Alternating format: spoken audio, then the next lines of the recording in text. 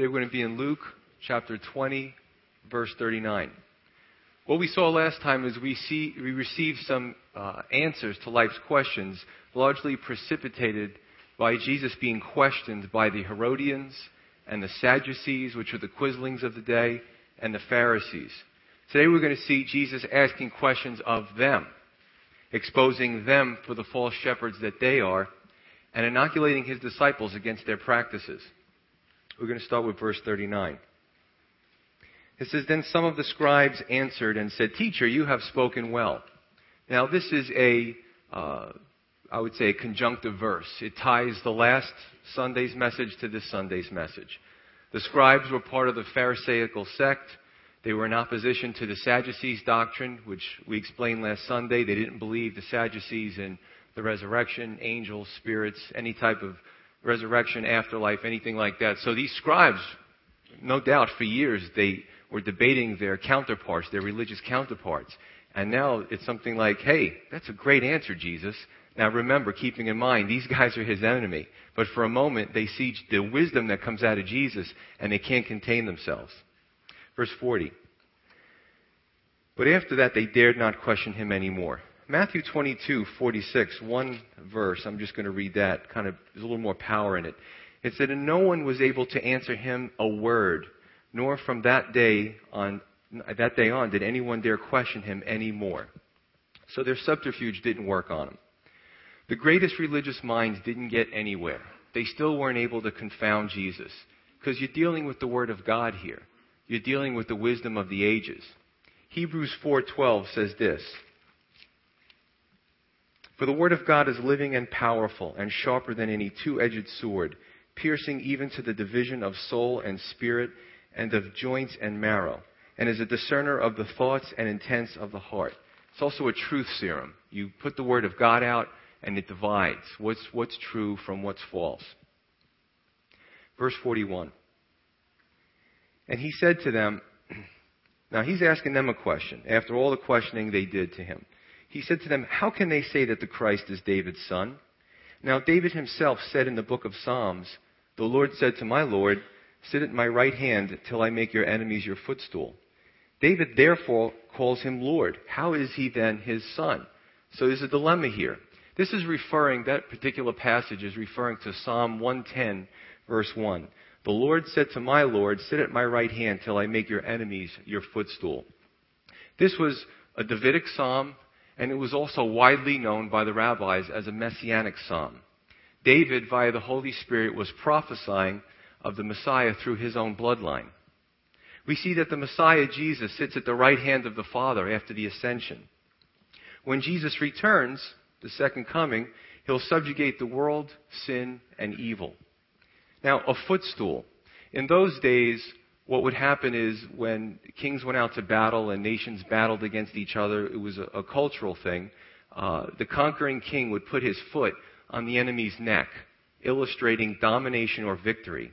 Now, David, being a warrior and also being a lord, but in a temporal sense, small l, knew the practice, and all the more wouldn't call anybody master or lord except for the divine or somebody that dominated him. So we have a dilemma here. Now, this doesn't really come out in the English, "the Lord said to my Lord." In the Greek, it's epen ha kurios to kurio mu. And all that means is "the Lord said to my Lord." So we're in the same position.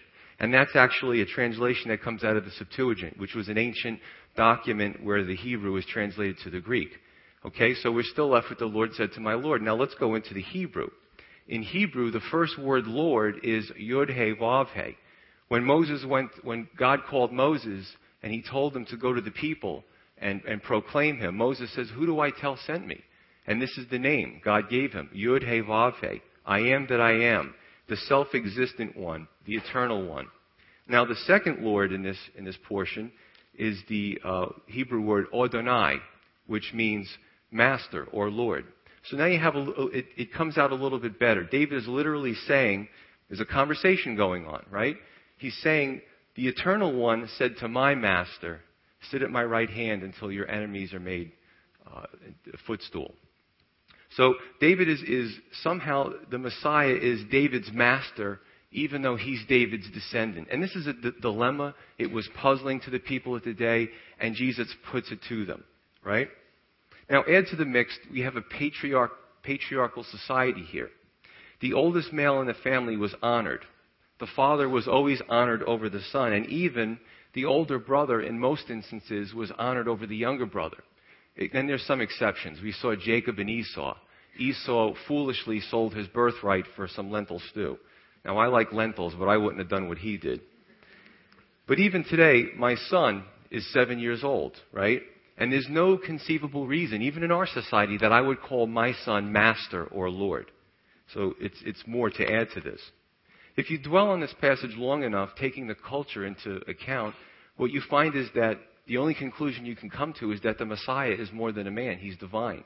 And this is perfect for this Christmas season because, you see a lot of commercialization of Christmas. You see a lot of priorities that we have, and what we're losing sight of, who was this person that came 2,000 years ago to be born by humble means, right, and die for our sins? What's it all about?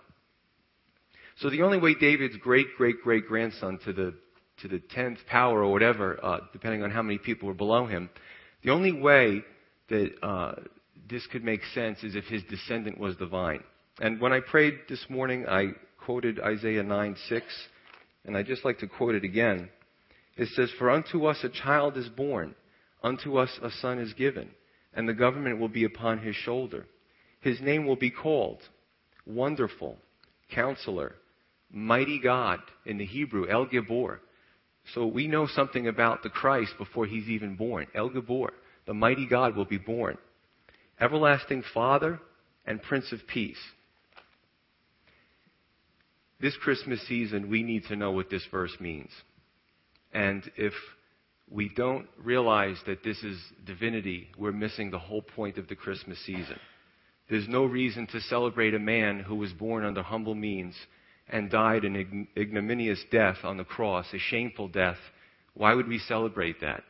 The only reason that we would is because if that man really was God incarnate and he came into this world, he came to show us the way, he came to help us to have a heart repentance, and he died for our sins. For our sins. Even before we even sinned, before we were born, those sins were put upon him on that cross, and he buried those sins for us. He was a sacrifice for us. And that's the message. That's the reason for the season. So I believe, though, Jesus' little dialogue with these religious leaders, I believe it was motivated out of love. He gave these people every opportunity to change their ways and become good shepherds because they weren't fulfilling that. The suffering servant theme was not catching on. He told the people, he said to the disciples, "I'm going to go to the cross." He kept reminding them about what he was going to do. But I think this time he tried the enigma of David calling his son Lord. Another way of giving them the opportunity for repentance. Because Romans 10:17 says, "Faith comes by hearing, and hearing by the word of God." He was saying to these religious leaders, you guys know the word. And he kept bringing up the word to them. You guys studied this as little kids. You memorized it. As teachers, you teach it. Now understand what this really means. How many times do we see a Christmas card and there's a scripture on there, or we read a passage for the Bible, or we hear something on Sunday and it just kind of goes somewhere, but it's not really sinking in. And this is what he was trying to get these people to do. Guys, you've got to get this. This is important.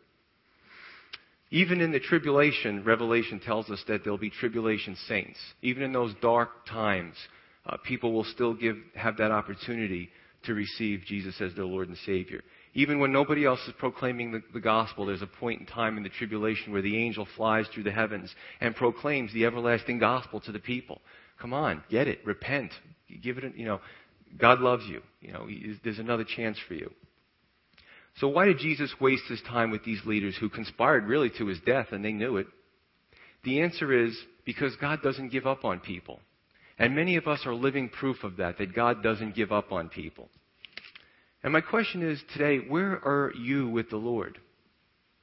Maybe some of you think that, my situation's hopeless. I've done too many bad things. Maybe some of you haven't given it much thought. Maybe it's time to give it some thought because it's important. In the end of the story here, some of these religious leaders hardened their heart till the end and stepped into a hopeless eternity. That's a frightening picture. because life goes quick. It really does. But some repented and received Jesus as their Lord and Savior. Acts 6:7 tells us that many of the priests had come to the faith after the ascension. It also tells us that there was some of the Pharisees and council members who followed him. So some of these people had a heart change. Maybe you thought today, some of you, I look out, see some faces that I don't recognize. Maybe you came here to say, you thought that you would come here to see a children's play. But maybe God had other plans for you. There's no coincidence that you're here. You're here to hear the message of the Savior. There's still time to receive him. 2 Corinthians 6:2 tells us that basically there's no time like the present to accept salvation. Verse 45. Now this is important. It says, then in the hearing of all the people, he said to his disciples. He's focusing on his disciples, but the other people were able to hear his words. Beware of the scribes. Again, they were part of the religious system. And let's see what they did, these guys, these scribes, who desire to walk in long robes, love greetings in the marketplaces, the best seats in the synagogues, and the best places at feasts, who devour widows' houses, and for a pretense make long prayers. They will receive greater condemnation. In Matthew 23, you see that this is a small picture, but in Matthew 23, it's a blown-up version of all the things that these religious leaders did. They used people. They took advantage of people. To the poor people, they took everything they could get from them. To the rich people, they rubbed up to the rich people and made friends with them and tried to suck them dry. This is what these people did. Jesus is saying to his disciples, guys, I'm going to the cross, and then I'm going to ascend to be with the Father. Psalm 110:1. I'm putting you guys in charge of the church in the interim. You guys are the stones that build the spiritual house. Peter tells us in his works, right? He tells us that Jesus is the cornerstone. We know that. Jesus is the foundation. But we, believers, are the little stones, the lithoi in the Greek, that go on top of the cornerstone to build that spiritual house. So we all work together, but Jesus is that foundation. He's telling them that these religious leaders ran the system for a long time. They're examples of what not to do. All the stuff that I just read you. Their representation of God gave his character a black eye. And he's telling them, in the name of God, guys, stay away from the following. Covetousness, greed. There was a lot of money back then to be made in the name of God. And today it's no different. It's no different. There's some things that supposedly men of God do in the name of God that is frightening. The way they manipulate people, the way they try to get money from people, the way they have a lot of hypocrisy in their lives. They say one thing and they do another. Sometimes there's a line where the huge flock morphs into an empire. The bigger you grow your empire, the bigger the check you can write yourself. God's not impressed with mega churches, 14, 15,000 people. I mean, it was in the news, the guy, Ted Haggard. This was a man who, and again, I feel bad for the guy. I'm not judging him because that's not my job. But I feel even worse for his congregation. 14,000 people. They were crushed because this man lived a double life, and they found out later on. Proverbs 18:1 says that a man who isolates himself seeks his own desire. He rages against all wise judgment. The guy at the top, the camera's on him, and he's doing interviews, and he's writing books, and little by little he's kind of moving away from that shepherd position and into a celebrity position. I was talking to a pastor Friday, and he was an assistant pastor at Costa Mesa, Calvary Chapel Costa Mesa, which is a big church. And it's good. They're told, they have a bunch of assistant pastors that come on, and they're told by the pastor, don't get comfortable, because our job is to send people out. They have a tremendous fellowship, but our job is to send people out and plant churches. Go out, right? And that's the way it should be. Keep sending them out. Build the church that way. Now, I'm not condemning anyone for growth, but the desire for unnatural growth. And that's the key. Just like Paul tells Timothy, he doesn't say money is the root of all evil. People say that. Money is a medium of exchange. That's all it is. But it's the love of money that's the root of all evil. It's where your heart is, where the desire of your heart is. Do you love money? Is that your God?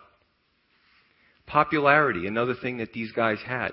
Human nature is to want to feel important. Human nature is for people to recognize me. Look at me. Is anybody noticing me? That's the way human nature is. And these guys, just like pastors today, can become very popular very quickly. The religious leaders du jour were celebrities. They had the highest honor paid to them. They had the best seats at any event.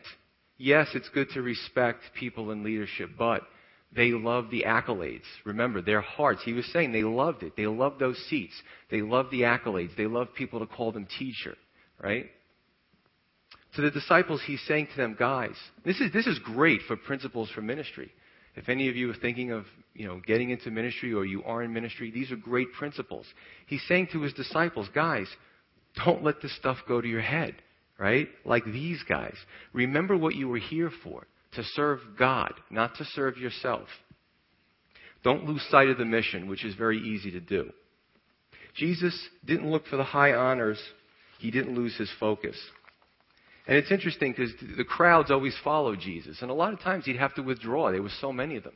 He didn't say, hey, this is great. I'm basking in this. Jesus focused on his core group of people. He tried to build them up. A lot of times he withdrew from the crowds. Another thing is pretentiousness. To the disciples, guys, keep it real. Don't pretend. Don't fall into the trap or the show of pretending you're more important or more holy than you really are. People feel relieved when it's kind of fun to talk about the marriage relationships. God, I believe, he takes people that are so different, men and women. For all of our lives in marriage, we try to figure the other person out because, it's good if you do that and make a better marriage. But sometimes I just talk about interesting things and dynamics in our relationship. Heather's not here. She's with the children. That's good. I can speak freely. And then she'll come out of the children's ministry and somebody will say, yeah, Joe talked about, and she comes, what did you say today? No, but it's all light because, you know what? We need to be real. Nobody's perfect.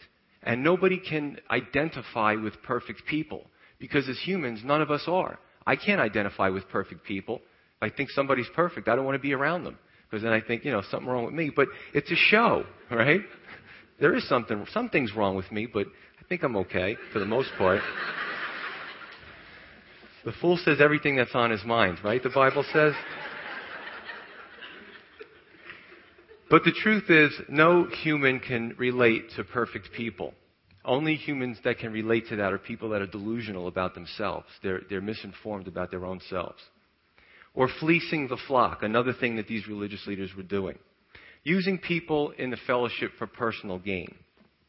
There was a scam that we had to deal with in South Brunswick for a while, and the scam is everywhere. But it's a simple scam. And this is good because now you'll know not to fall into this. It's a two-person scam. Somebody will go to your front door and distract. It's usually they pick on elderly people. They get the people to come to the door and they distract them. They get them to come outside. They talk, whatever it is. They're selling something or whatever. And they just keep engaging them in conversation while the other person goes around to the back of the house, slips the lock, goes into the bedroom, takes the pillowcase, puts all the stuff in the pillowcase, and runs out. That's the scam. And police departments all over have to deal with this type of scam. But what they do is they focus on the elderly. And we would say, oh, that's an awful thing. How could people do that, to pick on the elderly? Well, how much worse is it when it's authored by religion and it's out in the open and nobody says anything about that, right? And that's what they did back here. There was a scam that they had in Matthew 15. When you read it, it talks about usually in that society, the children would take care of the parents as they aged. And they had this scam. The religious system had a scam that if you said, I'm going to take that money that I would normally dedicate to my aging parents and I'm going to put that as Korban in the temple fund, the religious leaders would say, that's good. You're absolved of your responsibility. What happens to the aging parents? So it was just a way for them just to get more money from people. Well, you're doing a good thing. You're giving it to the service of God. I remember my Aunt Felicia. She was an elderly woman when I was a little boy. And she would always write, and she had nothing. She lived in someone else's house in a little room. And she would write these checks to this televangelist guy. And you know what? That guy's still around today. But I remember her writing those checks. She's long gone now, but it's just a shame what people do. These things are designed to make you feel guilty, whether they're letters that prey on your emotions or Christian TV, some bizarre things going on in the name of Christ, thermometers on the lawn, getting the elderly to put the church in their will. Whatever it is, I just don't agree with it. And the other thing is hypocrisy. He talked to these guys about leading a double life, appearing perfect and holy to the crowds, but really being self-serving on the inside and uncaring. And, you got to look at this time of the year. This is so appropriate to what we're going through in the Christmas season. Because you should be, certainly people who are secular will maybe not think much about God and all that, but this time of the year they start thinking about it again.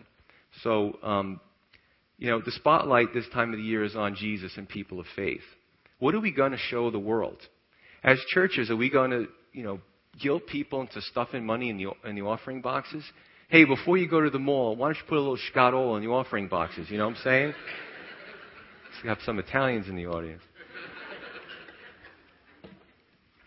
Or is this the season? Is it all about overindulging our kids and grandkids? Now, I got to give grandparents a pass because my son's grandma, she wants to give him everything that he possibly could want. But, is that what it's all about, overindulgence? We have one of the ushers in the fellowship who had this practice for a while where his 3 kids, they would have the Operation Christmas Child. And he would tell them, I'm going to give you a certain amount of money for Christmas to buy gifts. But, I would like you to give some to the less fortunate.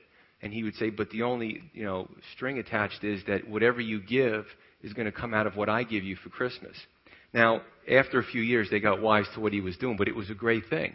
What he would do is, whatever they took out of the money he was going to give them, he would know what that was, and he would double it, and that's what he would give back to them in gifts or whatever. So he taught them that there's a reward for your giving. And I think that's a great thing to teach our kids. And we should be teaching them something about what Jesus taught us at this time of the year. Or what is it all about? Is it about, you go to the mall and you find a spot that's close to the place and somebody sneaks in there and you're all angry at them, and you want to beat them down in the parking lot? People do the most awful things this time of the year. Crime goes up. Substance abuse goes up. A lot of the worst in mankind goes up at this time of the year. And that's not what it's all about. What are we showing the unbelieving world? What's our example to them? And it's interesting that the play was today, and I was trying to tailor the message so I could get you out of here on time. But I'm watching what the kids were doing up here, and the message for this year is a very simple message. I mean, they just did a fantastic job. That God sent His Son into the world by humble means, of a humble family. He grew up. He taught us the way. He died for our sins. He went willingly. Jesus said, no one takes my life from me. I go willingly to the cross.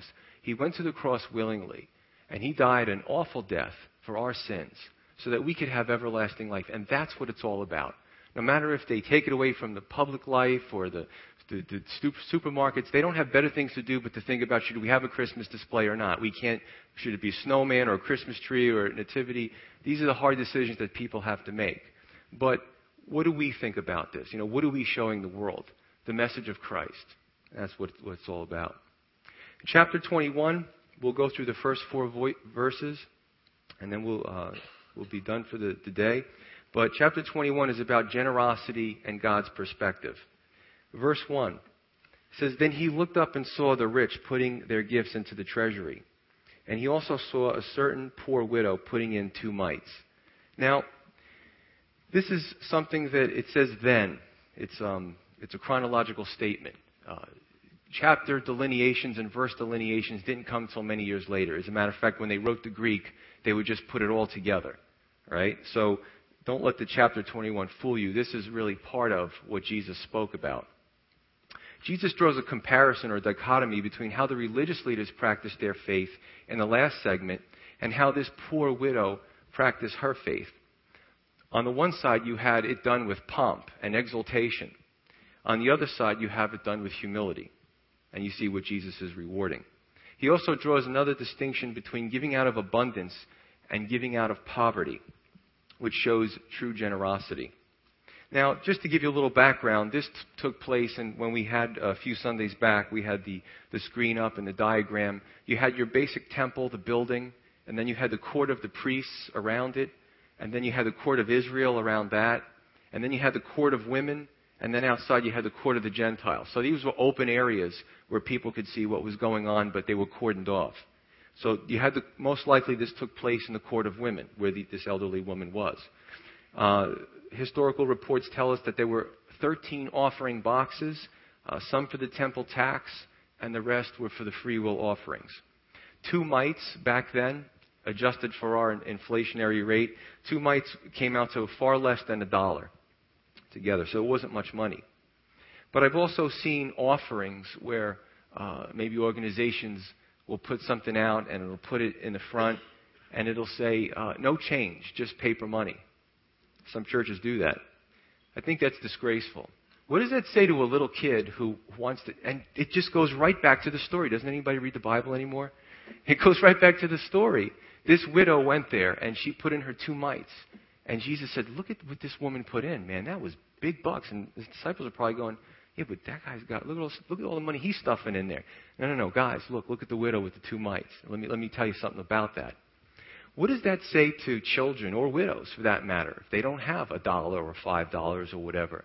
It says that your offering is not good enough. And you know what? That's shameful. Verse 3. So he said, truly I say to you that this poor widow has put in more than all. For all these out of their abundance have put in offerings for God. But she out of her poverty has put in all the livelihood that she had. Again, people were seeing probably the rich people, and maybe it became like a sporting event. See, hey, how much is that guy putting in? You know, how much this guy put in the most. So they're looking around. But people see the big money that's put down, but God sees the heart. God sees the heart giving. What's left after you put in what you put in? Do you put in out of your abundance, or do you put in out of your poverty? The widow gave barely anything, but God will reward her great generosity as she had little to give. I remember seeing an interview with Ted Turner. I guess he's the founder of CNN and some other things. And they actually, in the interview, they questioned his generosity. And his answer was, you know, he had about $2 billion, would it be? Billion, right? And he said he needed enough money for the rest of his life. $2 billion? I'm in a lot of trouble if I need that much money for the rest of my life. I thought about, because I like to think about things, I thought about my first job in Staten Island when I was 13 years old at Bagel Express. And I still remember that. From 13 years old, if I work my whole life, I'm not even going to come, not even half, not even a tenth of that. I'm not going to come close to that. But it's just amazing how people have that idea. It's like that's his God. That's what he holds on to. That's going to secure him for the rest of his life. But what if he died tonight? How would he explain his stinginess to God? Remember we covered the rich fool, the parable of the rich fool? He said, I have so much. What am I going to do? Well, the thought didn't come, well, maybe give it to charity or help people out. The rich fool said, well, I'm going to build bigger barns, bigger storehouses, because I just keep accumulating stuff, wealth. And God said to him, you fool, this night your life will be required of you.